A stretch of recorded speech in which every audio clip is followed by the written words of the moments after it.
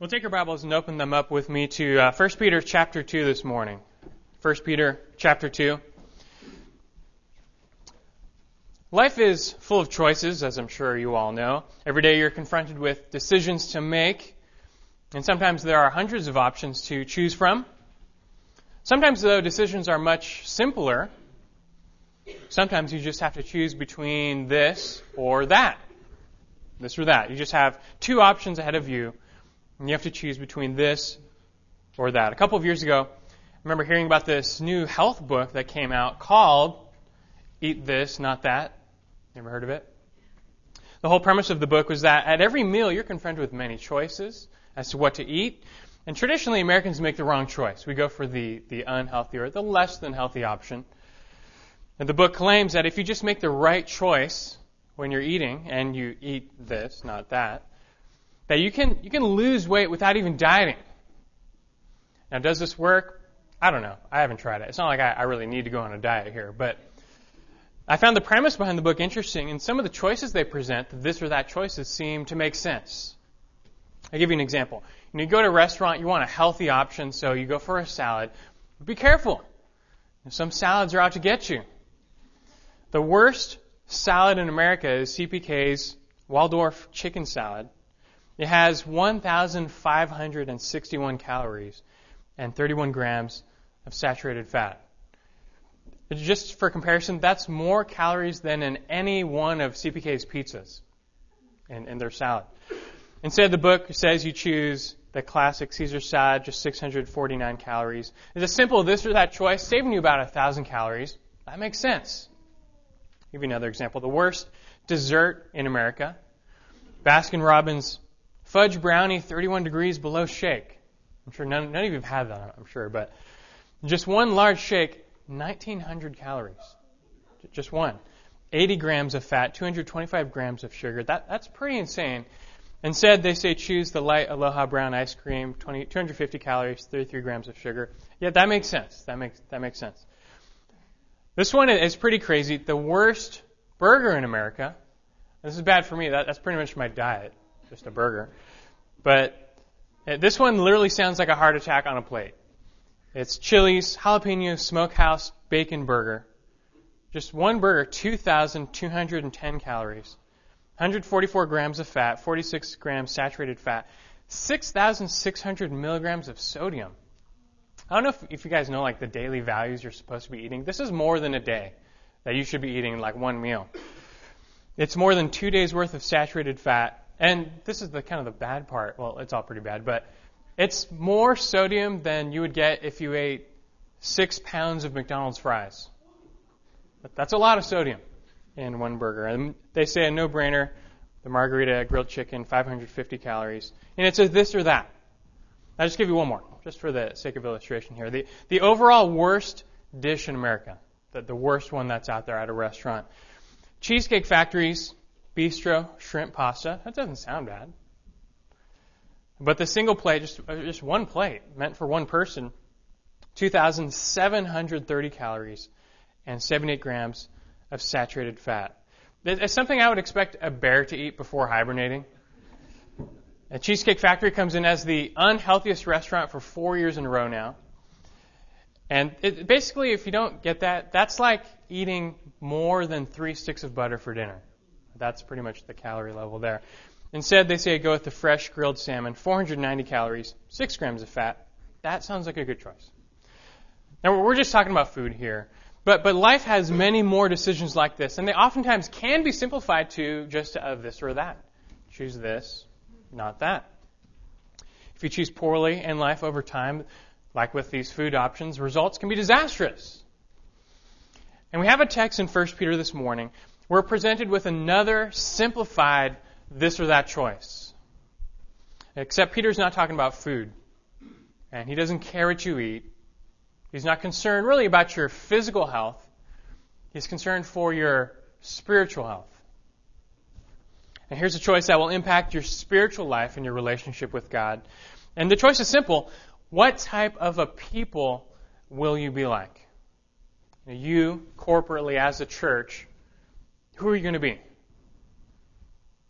God is speaking through Peter here. He's telling you to be this, not that. Be this type of people, holy and upright, and not that type of people, depraved and ungodly, like the world around us. There's a simple choice to make, simple options on the table, and God calls you simply to choose rightly and to live. Read along with me 1 Peter chapter 2 now, verses 11 and 12. Verses 11 and 12. Beloved, I urge you, as aliens and strangers, to abstain from fleshly lusts which wage war against the soul. Keep your behavior excellent among the Gentiles, so that the thing in which they slander you as evildoers, they may, because of your good deeds, as they observe them, glorify God in the day of visitation. Here in chapter 2, verse 11, Peter's beginning a new section in this letter. It's the largest section. It's going to take us all the way through chapter 4, verse 11. And from the beginning of this letter through chapter 2, verse 10, he's been focusing on primarily our salvation, our new birth, our new life, our new hope. And up to this point, he's been mostly theological in his instruction. He's been laying that foundation of salvation. He's just given a few practical notes, but mostly he's been instructing theologically about our salvation. This all changes now. In this next section, it's going to change. And he's going to focus really on the practical. He's going to give detailed commands dealing with specific situations, all of which are going to flesh out the new birth experience that he's talked about so far. There's a shift in focus here in this new section, this middle section in 1 Peter. And before, he was interested in how we as Christians relate to God and how we relate to one another. But what about the world? How do we relate to the world that's going on around us? And that's the focus of this middle section, this next section. And what should we do when it comes to living in the world? How should we relate? What should our strategy be? Should we totally withdraw from the world? Segregate, run away, hide? Some Christians in the past have done this. The monastics throughout church history have taken this approach. They sought to completely flee the world, separate away. Some would go so far as to even just go live in a monastery in the desert and just totally be cut off from the world all the days of their lives. Today, Catholic monks or nuns and the Amish, for example, they believe that the best strategy for relating to the world is just to seclude themselves, to isolate themselves away from the world. The world is captivated by sins. Let's just abandon it. Let's just move away, start our own society, have as little contact as possible. Is that the right strategy? Is that how we should relate to the world?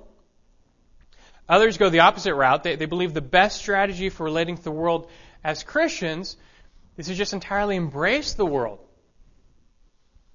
to live like the world, to become just like them, to be indistinguishable from anyone else, just blend in. Christians in the past have done this as well. And you see this more and more today where people in the church feel like the only way to reach the world, the only way really to survive in the world is to just become like them.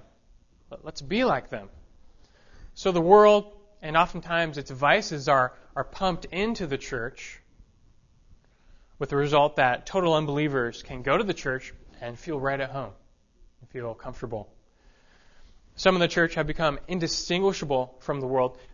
Is that the right strategy? Is that what should we be doing when it comes to relating to the world?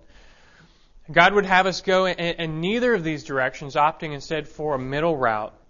And see, this right strategy for relating to the world is outlined in our text, 1 Peter 2, 11 through 12. Peter tells us how to relate to the world as believers, and then he'll go on to flesh this strategy out in the passages to come through the rest of chapter 3 and chapter 4. He's going to apply it to the government, to the workplace, to the home environment, to the church, and many more. He's going to say, this is how you do it. This is how you live successfully in God's eyes as Christians in the world. This is how, whether you're at work or at home or at school or wherever, this is how you do it. This is how you relate to the world. This is how you reach the world. And this strategy is going to be our focus this morning. We're going to see it really outlined in verses 11 and 12. So from our text, 1 Peter 2, 11 and 12, we want to discover just a simple two-part strategy for living as Christians in the world. A simple two-part strategy for living as Christians in the world. This is how you do it, he says. This is how you live. And at the end, we'll see the impact this strategy makes. But a simple two-part strategy for living as Christians in the world. The first part is this: be free from the world's lusts. Be free from the world's lusts. Look at verse 11. He says, "Beloved, I urge you, as aliens and strangers, to abstain from fleshly lusts which wage war against the soul." Peter begins with this term of endearment, beloved, he says. It's a personal appeal. He also uses it to introduce new sections in his letter. Right here, introducing a new section. And then later in chapter 4, verse 12, he'll use it again to introduce the final section to his letter. It's like his transition word. Beloved means, of course, those who are loved by Peter, loved by God. Beloved, he says, I urge you to abstain. This is Peter making a personal appeal to these believers to deny ungodly desires. Now, it may not sound like it. This is a strong appeal. He's saying, I strongly urge you, I implore you, even I beg you, abstain. He's not issuing a command. It's not actually a command in the Greek. He's rather appealing directly to their hearts. He's appealing to them. Why would he do that? Why not just command it? And because he knows, especially when it comes to these inner desires, victory has to come from within. It has to come from within. A person must be compelled to do what is right from within. External commands just not going to do it. They only go so far. At the end of the day, since these lusts exist in the heart, no one can really force you to abstain. You've got to take this stand on your own. You have to choose to abstain. And he's appealing to them to do that. Specifically, Peter urges these believers to abstain from what? From fleshly lusts, he says. What's that? What are these fleshly lusts? Well, they're all those sins relating to the sinful self. The self-centeredness of man, the selfishness of man. When the Bible talks about the sinful flesh, it's not talking about our skin and bones, our actual skin, our physical bodies. The flesh, it's a term used to describe that part of our humanity that's still unredeemed. It's the remnant of the old self that remains with us even after salvation, and it carries with it all of the old sinful desires. Here's how it works. And before salvation, all people are enslaved to sin. It's like someone just hammered a post into the ground and then chained you to it. You're chained to sin. You're enslaved to it. You can't escape it if you tried. But here's the thing. As unbelievers, but before salvation, you don't want to escape. You don't want to escape. You love sin. You desire it. You want it. You believe there's actually happiness and satisfaction there chained to that post. You don't want to escape. And that's how we all once were. That's all of us once. Ephesians 2:3, talking about us before salvation, says, among them, we too all formerly lived in the lusts of our flesh, indulging the desires of the flesh and of the mind, and were by nature children of wrath, even as the rest. That's just how we once were, chained to the post, not wanting to escape, just living for the lusts of the flesh. But then Christ comes along. He finds you, and He frees you from that post in the ground, from sin. And now, if you're in Christ, you're no longer enslaved to sin. You're free to move away. You should move away. And Christ has also given you a new nature, a new self, which is able to enjoy the true satisfaction that comes in Him. There's just one problem, the only problem, is that while we still have our old bodies on earth, we still have some of those remnant desires.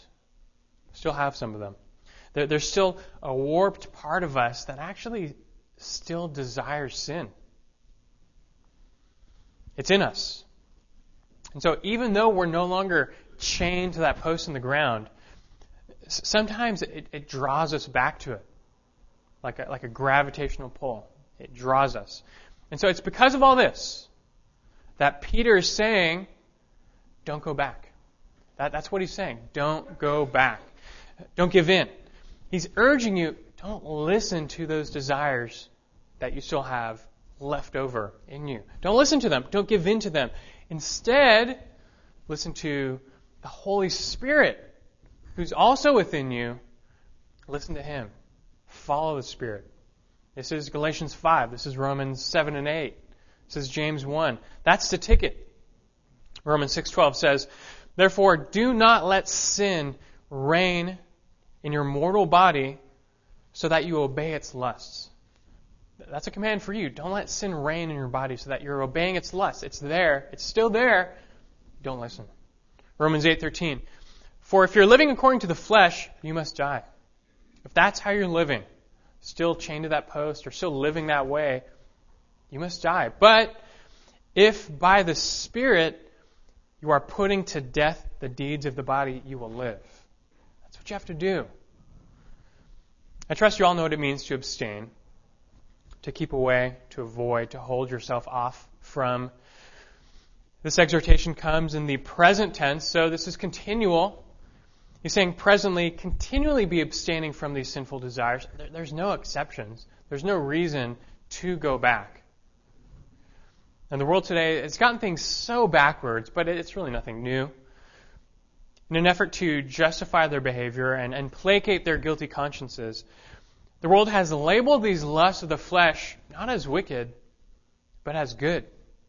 The world calls these good. I mean, they say they're natural. I mean, it's just part of human nature. How could that be bad? That's just how we are. It's how we're born. It's part of human nature. How could these be bad? These lusts are good. And so the message has become not to deny them, to embrace them, really to enjoy them, to indulge in them. They're a part of you. In fact, the worst thing you can do in America today is to deny yourself, your desires, your urges, and to not give in. That's the ultimate sin in America today. Let me just think, today, whether you're the high school student, the young adult, the Christian couple, the businessman, whoever, if you want to take a stand for God's standard and abstain from drunkenness, abstain from drugs, abstain from sex before marriage, abstain from greed, abstain from watching certain movies, whatever, what does the world do to you? They slander you. They malign you. They ridicule you. Now, have you ever experienced this? If you have, don't let it get you down. The answer, it's not to give in and to cave into the world's ridicule. The answer is to keep standing firm while trusting God. I mean, just turn the page with me to 1 Peter chapter 4 and look at verse 3.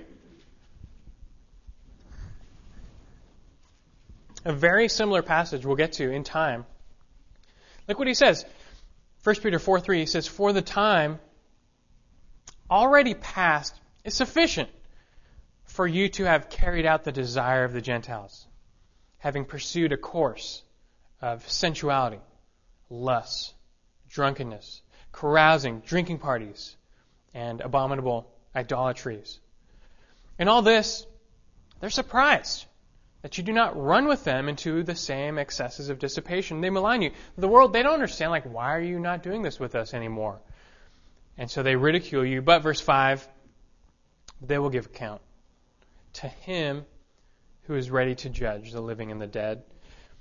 Don't give in. The world is going to pressure you and malign you for not living how you used to live. But the answer is not to go back. The answer is not to listen to the world.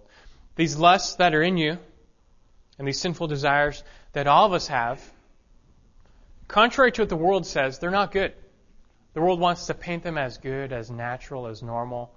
But they're not good, and they're not from God. Rather, although the world hates this label, they're sinful. Turn the page again, just to the right, to 1 John chapter 2. 1 John chapter 2, look at verse 15.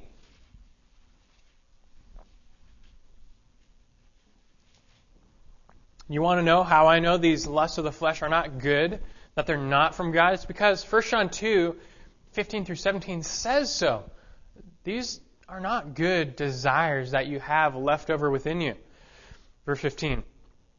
Do not love the world, nor the things in the world. If anyone loves the world, the love of the Father is not in him. It's just mutually exclusive. You either love God or you love the world. The world talking about that evil world system that's opposed to God. Verse 16. For all that is in the world, what is in the world?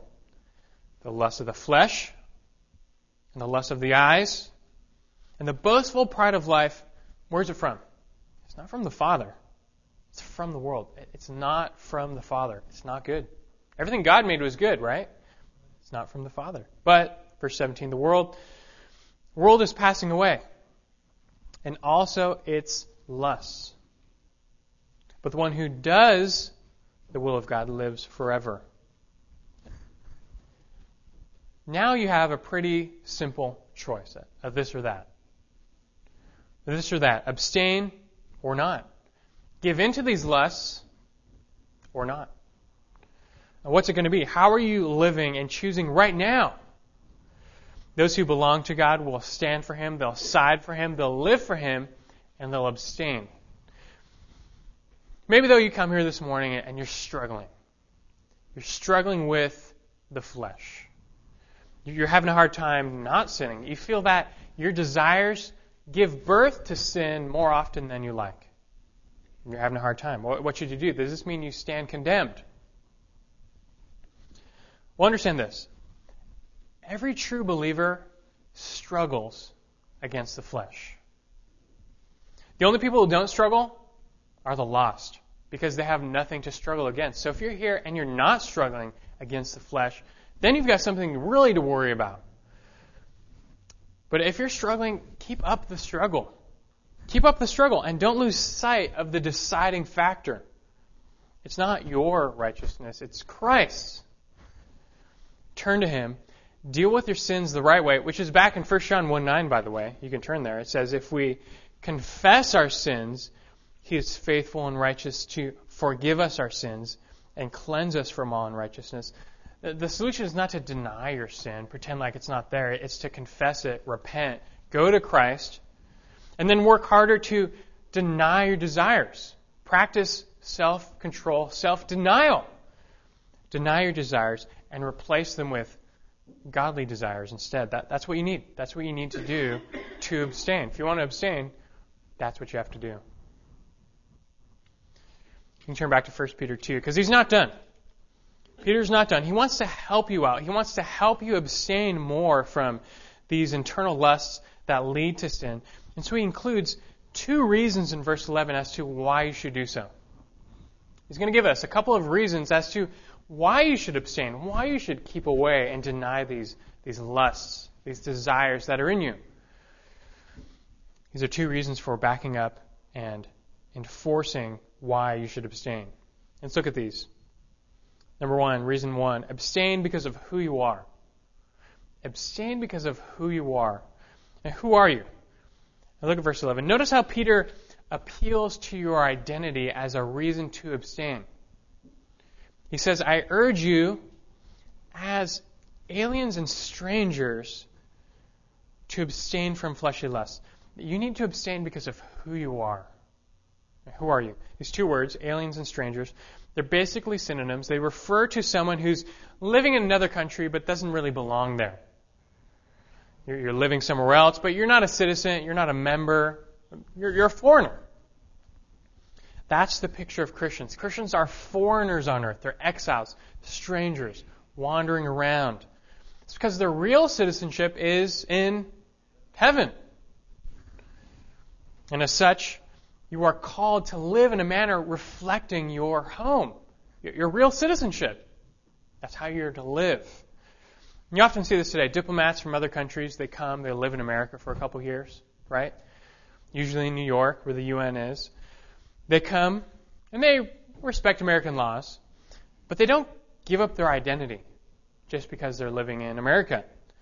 They don't give up their home customs. And so, a woman from the Middle East might continue to wear a head covering, or men from various African countries might continue to wear their traditional clothing. Why do they do that? It's because they know that although they are temporarily living in America, it's not their home. Their home is back home. And they want to live that way. They want to live as such, like a citizen of their home country, and represent their home country. And so likewise, you as citizens of heaven, though you're temporarily residing here on earth, you're called to live according to your true home. And that home, not characterized by the lust of the flesh. It's not. Rather, it's characterized by the fruit of the Spirit. And so display this character during your time of stay on earth. Love, joy, peace, patience, kindness, goodness, faithfulness, gentleness, self-control. That's what characterizes your home. This is the first reason you need to abstain from these fleshly lusts, because of who you are. You don't belong here, you belong there. Live that way. Abstain because of who you are.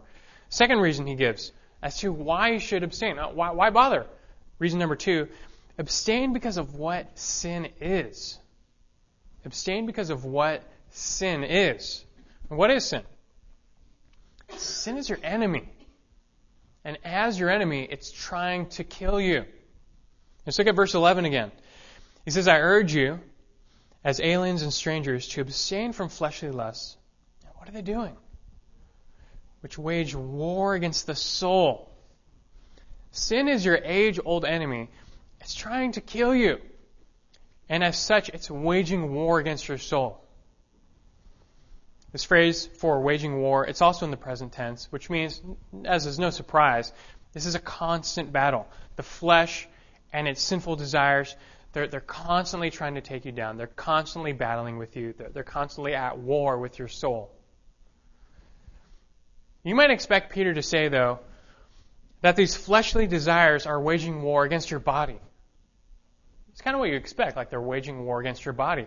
After all, the world believes that. The world believes that. In fact, the world actually advocates at times restraining these sins, these lusts, because of the effects they have on the body. You notice that? Even the world will say, don't drink too much. Why? Well, it might damage your liver.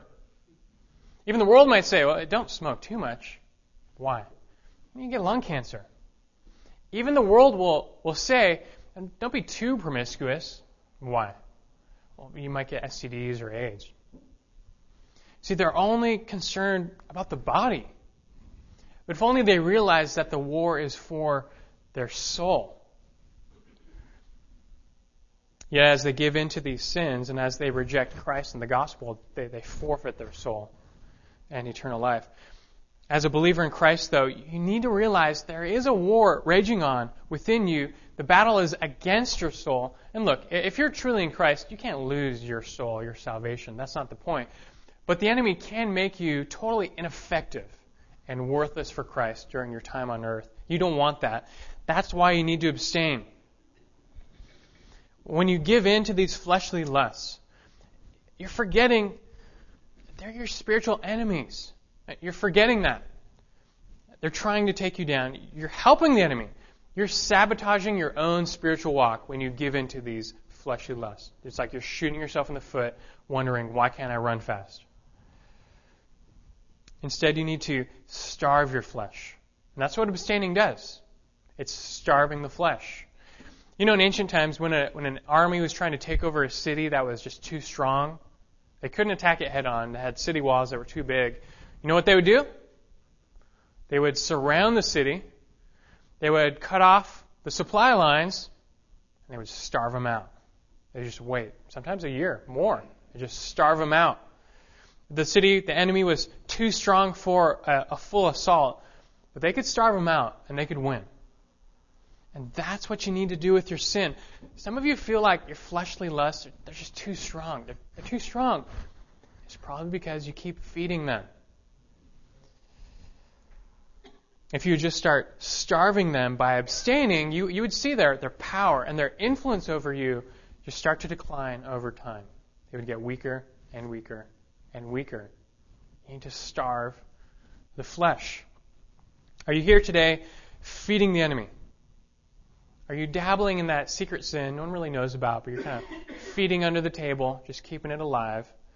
Are you keeping enemy lines open by giving into those urges and desires? I urge you, and Peter urges you, abstain from these fleshly lusts. Starve the enemy. Don't give in. See those desires weaken and fall. This is what you need to do. If you're going to live as a Christian in a non-Christian world, right smack in the middle of it, this is what you need to do to thrive and to honor God. This is the first part of your strategy. Your strategy for living as a Christian in a non-Christian world. Number one, first, be free from the world's lusts. That's the first part of your strategy. Number two, second part of your strategy, from verse 12 now, be godly in the world's eyes. Be godly in the world's eyes. Look at verse 12. He says, keep your behavior excellent among the Gentiles, so that the thing which they slander you as evildoers, they may, because of your good deeds, as they observe them, glorify God in the day of visitation. First part of the strategy for living in the world was negative. Negatively abstain from these lusts. Avoid them. Keep away from them. The second part is positive.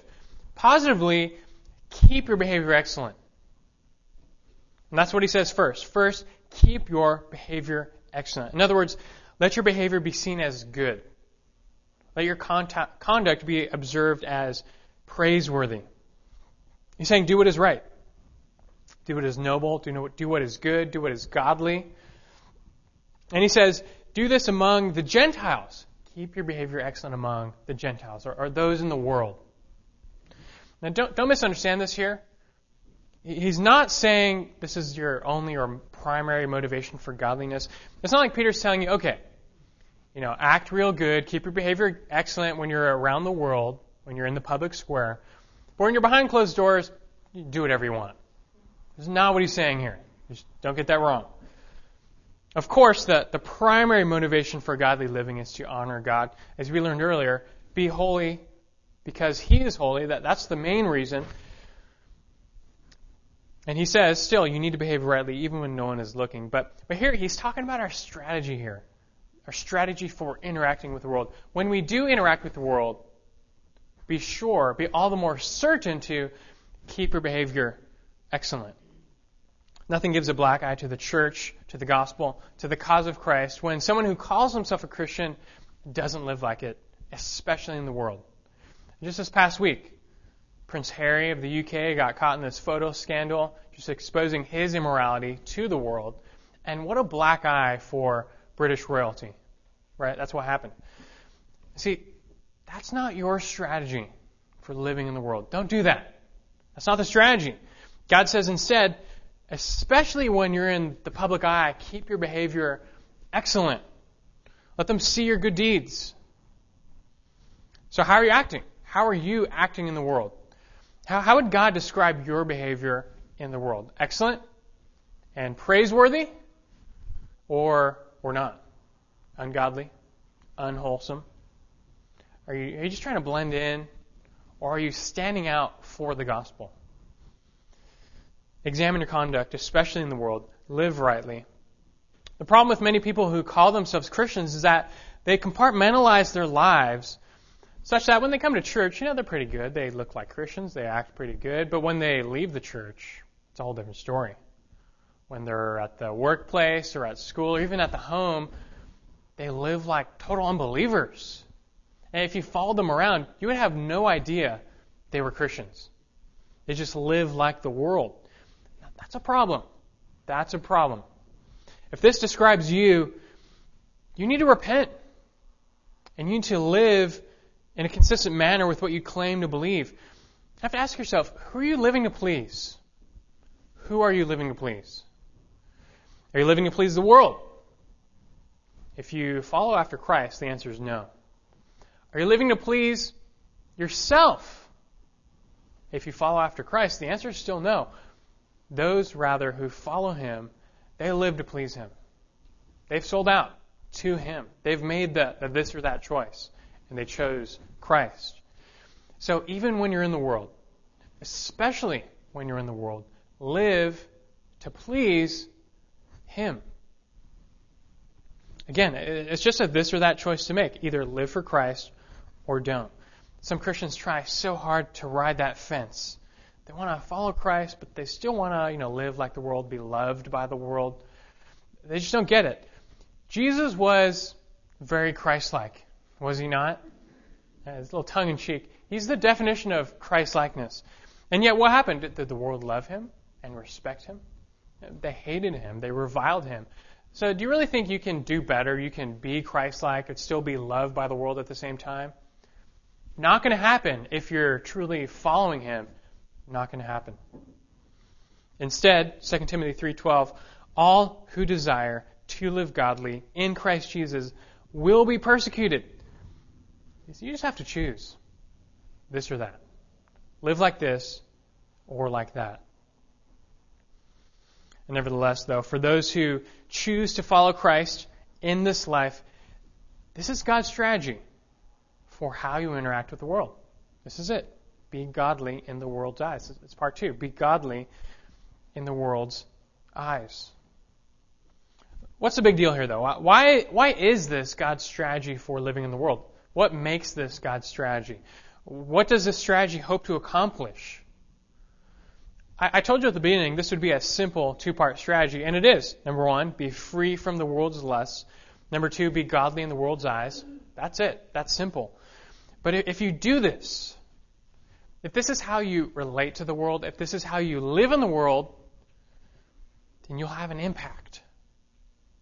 And God wants you to have an impact. That's the whole point here. What's the impact? Well, it comes in verse 12. And so we've covered, really, number 1, be free from the world's lusts. Number 2, be godly in the world's eyes. That's our strategy. In a sense, now, number 3, the impact. Let me show you the impact this will have if you carry this out. Look at verse 12. Keep your behavior excellent among the Gentiles, so that the thing in which they slander you as evildoers, they may, because of your good deeds, as they observe them, glorify God in the day of visitation. This is your impact. If you put this into practice, God's strategy, this is the impact you will have on the world. Peter first mentions what? He says he mentions the slander Christians receive from unbelievers. He's talking about a verbal assault, not physical, at this time, which is consistent. When Peter is writing, the church in this area, they weren't being physically attacked and killed for the faith. That would come decades later. At this point, they were being really physically, socially persecuted. They're being spoken against. Their reputations are being slandered. Their character is being maligned. Same thing happens today. Don't expect the world to stop slandering Christians. That's not going to happen. If the world ever does stop persecuting the church, it's just a signal that the church has compromised and isn't really standing for the truth.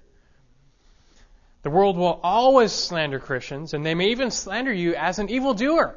Has that ever happened to you? That's what he says in verse 12.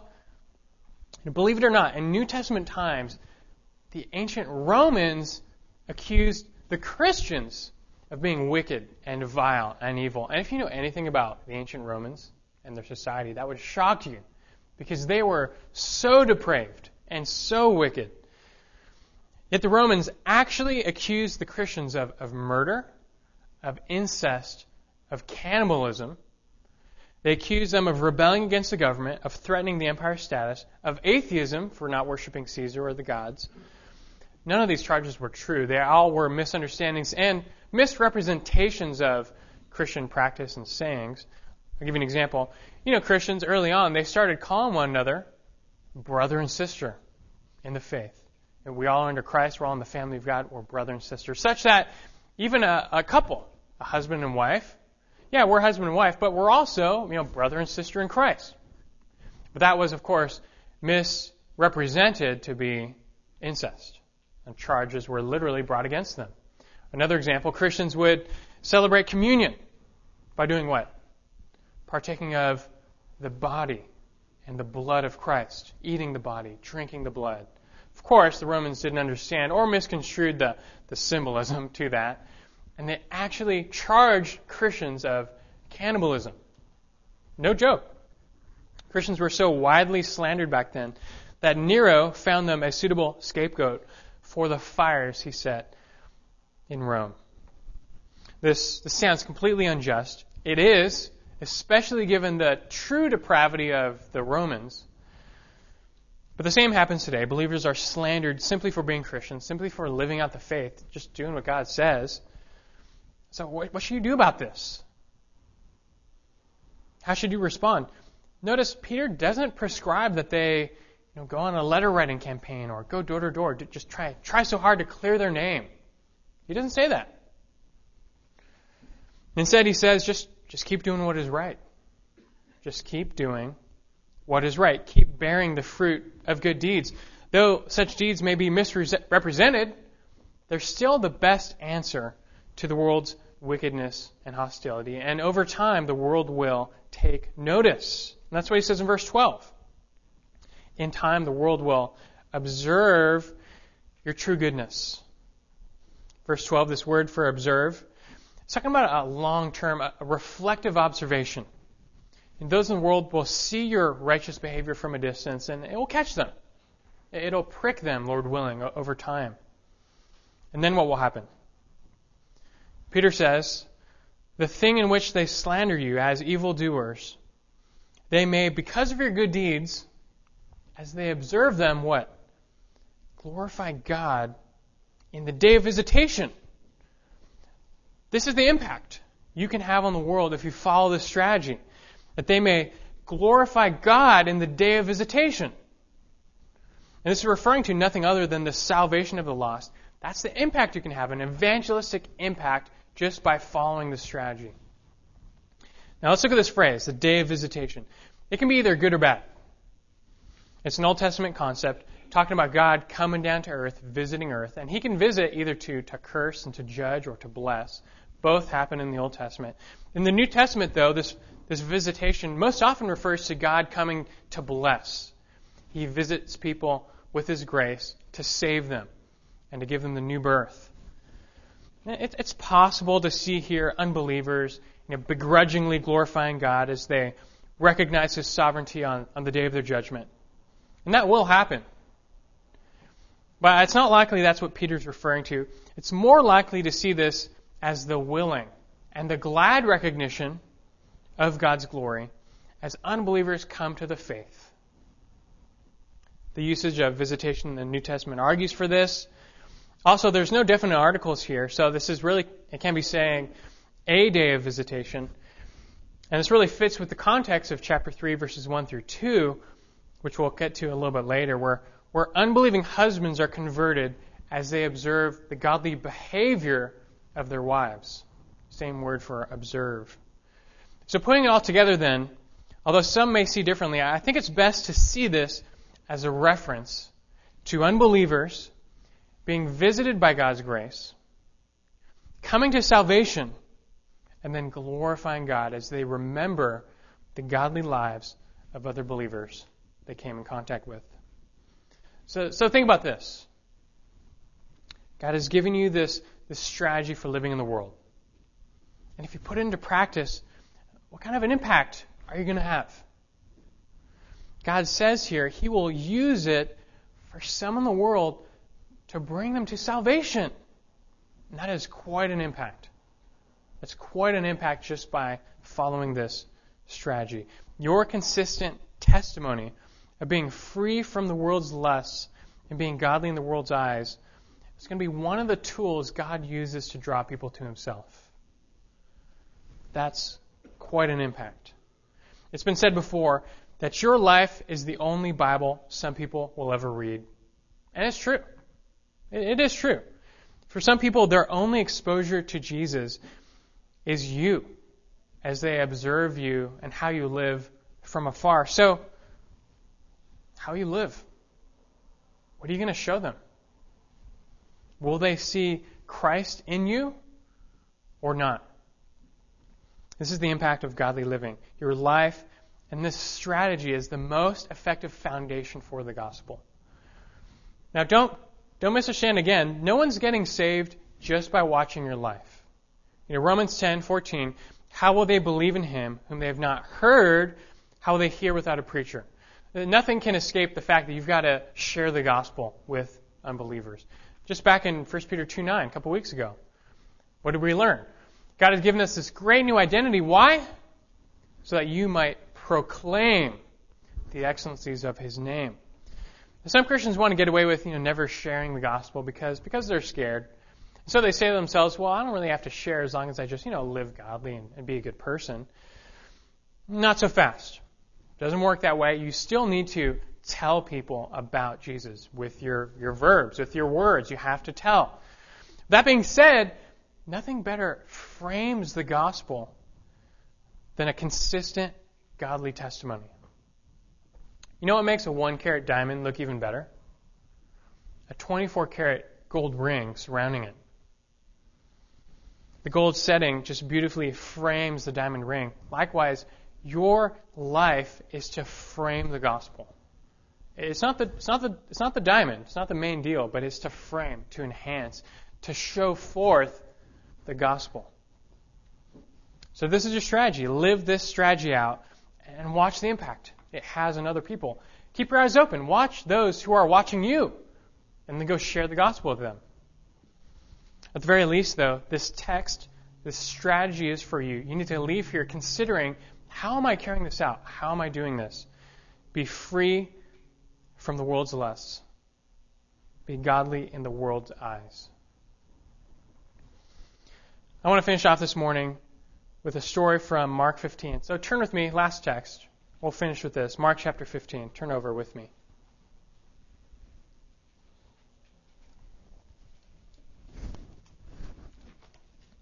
I want to tell you the story of the centurion at the cross.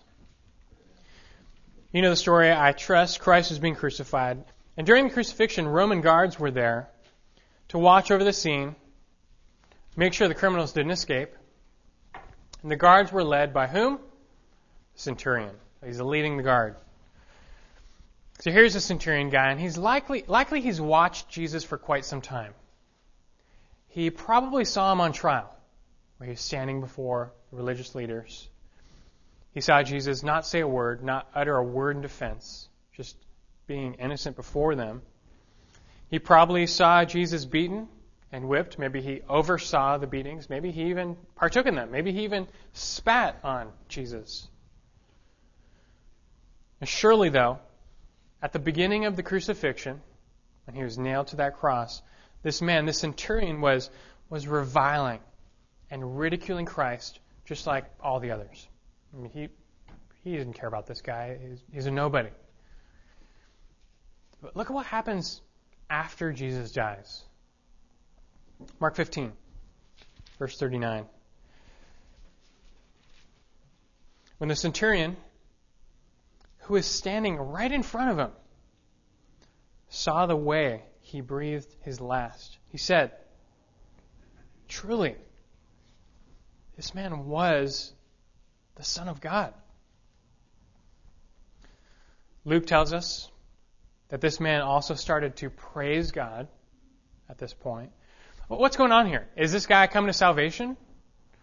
We don't know for sure. But the language in Matthew, Mark, and Luke definitely suggests it. And church tradition, for whatever it's worth, does say and report that this man did come to salvation. It certainly seems that way. It certainly seems that this is why Matthew, Mark, and Luke all recorded this in their Gospels. And the question is then, what happened? What happened in just those few hours to change his mind? What did he see that moved him from being a hater of Christ to a potential lover of Christ? Did he talk to Jesus? There's no indication whatsoever that he ever spoke to Jesus. So we have to say no. Rather, he simply observed Jesus, just like our text says in 1 Peter. He was watching him. He was observing him throughout those hours on the cross. What did he see? Well, he saw a man who was beaten, bloodied, suffering, for sure. But he had seen hundreds of people like that. It's not his first crucifixion. He's just a guy being crucified. But he saw in Christ something different. He saw a man facing his own death with just great suffering, but he was still thinking about others, even as he was being crucified. He wasn't thinking about himself. He was thinking about others. The centurion saw Jesus minister to this thief, this rotten criminal who was dying next to him and deserved to die. He deserved it, yet Jesus still offered him eternal life for his faith. He saw Jesus talking to God, asking his Father not to condemn those who were killing him. He saw Jesus ask God to actually forgive those who were at that very moment killing him. And then the centurion saw Jesus concerned not about himself at death, about his mother, asking John to care for his mother after he died. Now, who was this man? What was he really doing on that cross? We'll never know what was going on through the centurion's mind. But I think we can piece this together, though. He stood there and he observed the righteousness and just the godliness, the goodness of Christ.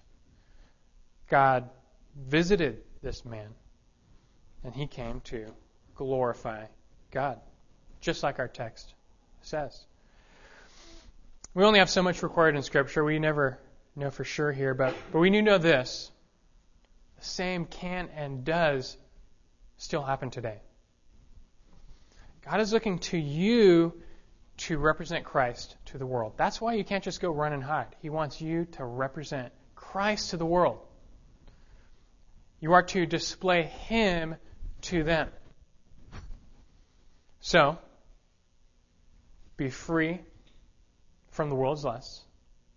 Be godly in the world's eyes, and have the impact that Jesus Himself had on others. Let's pray. Father God, we thank you for this text, and we thank you for our Savior Christ as we reflect on Him at the end here. How our Savior lived in the world. He certainly was free from the world's lusts, and He certainly was godly in the world's eyes, even though they misconstrued that as they do even today. Nonetheless, He sought to please you, and He did. And He had an impact. Though some, for sure, reject, many came to glorify you through His witness, through His example, through His teaching. Lord, you call us to do the exact same thing today. We aren't Christ, but we can show the world Christ through our speech, but this morning we learned through our behavior as well. I pray for all of us that we would be free from the world's lusts. Lord, when they come up within us, when they start to tempt us and try and take us over, may we just deny them and abstain, instead following after the Spirit within us, guiding us toward truth. And secondly, Lord, may we also all be godly in the world's eyes, seeking for just a righteousness, especially when we're in that public square, that the world may see our good works and glorify our Father who is in heaven. Give us grace to do this, Lord, and we pray for that impact. Nothing can replace preaching the gospel and sharing the word with others, but we want to have an impact one way or another. So may we all just implement this strategy, have an impact on the world. We want to see them come to you. In your name we pray. Amen.